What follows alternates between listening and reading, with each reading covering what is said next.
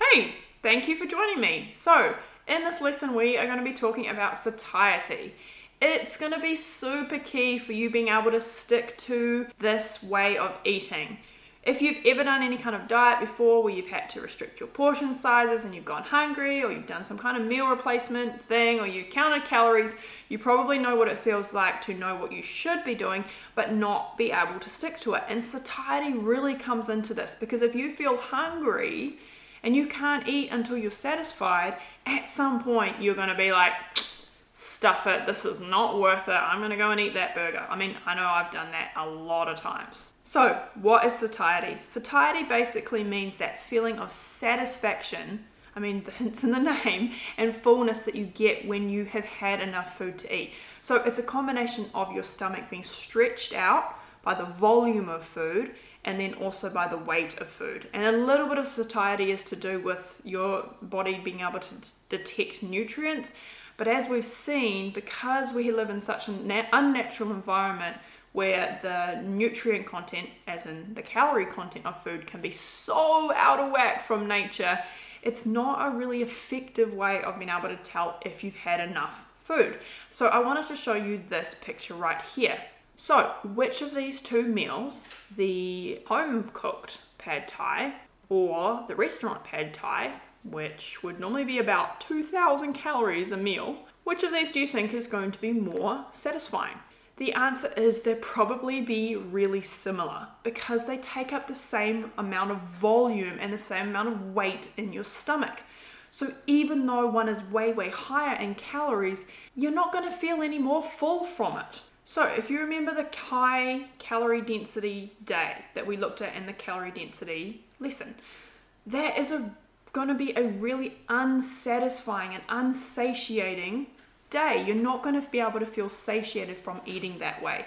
Whereas if you look at the low calorie density day, that would be a satiating day. You would be able to feel satiated from that because there's volume there. You do not have to be a rocket scientist to figure out which would make you feel more full and satisfied. It's the high volume day. It's the high volume food. So I've told you that volume, the amount of food, and weight, how much it weighs, this is going to be the key to whether you feel satisfied or not. But there's also another element, which is fiber. So water alone is not going to make you feel satisfied. If you drink a liter of Coca-Cola, you are not going to feel satisfied, even though you would have a lot of weight in there. Water has a lot of weight. A liter of water is about a kilo of food, but you're not going to feel satisfied from that. And a lot of people, when they start this kind of lifestyle, they try and eat only vegetables.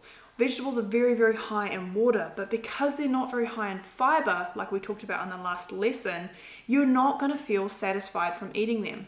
So when you mix fiber with water, you create something that we know of as bulk. And bulk is really important for helping you feel full. This is why it's so key to have the high water foods, but also the high fiber foods for that satiety.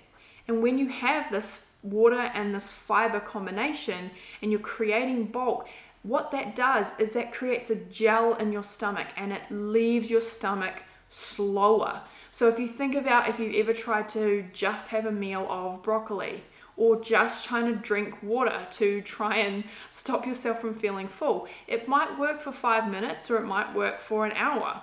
But it's not going to keep you full for long, because it leaves your stomach very, very quickly. You need that fiber, you need that bulk. So people will talk about protein and fat as being more satisfying, more satiating than carbohydrates. The reality is this is not true. When you're trying to figure out if this is true, you have to ask the question, do people go on and then eat less calories after they've had a high fat meal or after they've had a high protein meal? The answer is no. So even if you say that, I feel like I'm more full from eating protein, if you don't then go and eat less calories, that means nothing to your actual behavioral change. So no, protein and fat does not make you more full. It does not reduce the amount of calories that you eat overall. So I wanted to show you this graph of the most satisfying foods, and this is based off something called a satiety index.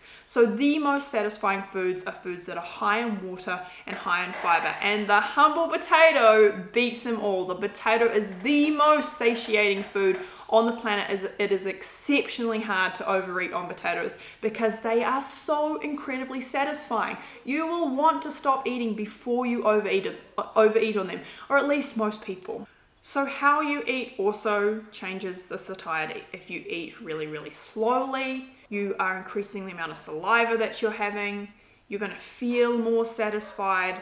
Part of this is psychological, part of this is physiological. What you're eating and the timing of when you're eating it, things like visually looking at your plate. But these are all really small things in comparison to actually what you are eating. And that's what we're going to talk about. The biggest thing that you can do to make sure that you feel satisfied at your meals is, with having the volume that you're going to create by adding the vegetables, is also having the high fiber foods. Remember that fruits and vegetables, while they do have some fiber, are mainly made up of water. So you need the beans, you need the potatoes, and you need the whole grains to actually give you this entire complete picture of satisfaction that is going to stop you wanting to binge. It's going to keep you going from meal to meal. It's going to help you to be able to be consistent and not feel deprived, not feel hungry all the time. Okay, so let's have a look at some slides to show how this all works together on your plate or on your meals. So how to design your meals for satiety. Let's have a look at this here, all right? So this is 4 cups of potatoes. That's going to be a very satisfying meal at 660 calories. And for most people, honestly, if you were to eat a meal like this, you would probably still get into that weight loss zone. Because remember what we said, 1600 calories to about 18 or 1900 calories a day. So as one of 3 meals, for most people, this is going to get you into a calorie deficit. And I doubt you'd want a snack. But what we do to make this even more effective for weight loss is keep the volume the same, but remove one of these cups. All right, so the satiety would be the same because the volume is there. But now you've got 3 cups of potatoes at 500 calories, 1 cup of broccoli at 30 calories. So the total is now 530 calories. So you've got a 20% decrease in calories. And remember how we talked about the 25% calorie deficit? So this is right on plan, right? This is ideal. This is probably going to get you into a calorie deficit. And then if you go one step further, that you remove half of the high fiber food, the potato, and replace it with high water foods, vegetables. So now you've got 2 cups of potatoes at 330 calories, 1 cup of broccoli at 30 calories, 1 cup of tomatoes at 30 calories. So the total is a 390 calorie meal. And by doing this, you have reduced the original calories of this potato meal by 40%. Now, here's the key thing. You do not want to go further than half and half ratio with your high fiber foods versus your high water foods, because when you do, you risk not being satisfied. You risk not feeling satiated. And remember what we talked about. Satiation is key to your consistency.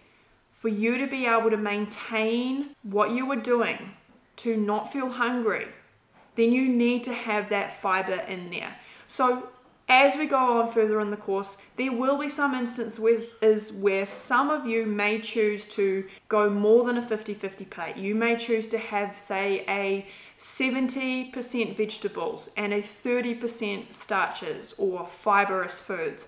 But for most people, this isn't going to be helpful, especially in the beginning. You can do this later on. You can do this if you get to a point where you're really trying to get a little bit leaner. But consistency is going to come into play here. If you think about that low calorie diet during the week and then that high calorie diet during the weekends, we want you to avoid that, and satiety is going to be a key way that you do this. Okay guys, so the biggest takeaways from this is fill up your stomach with non-starchy vegetables and fruit, because volume matters for satiety.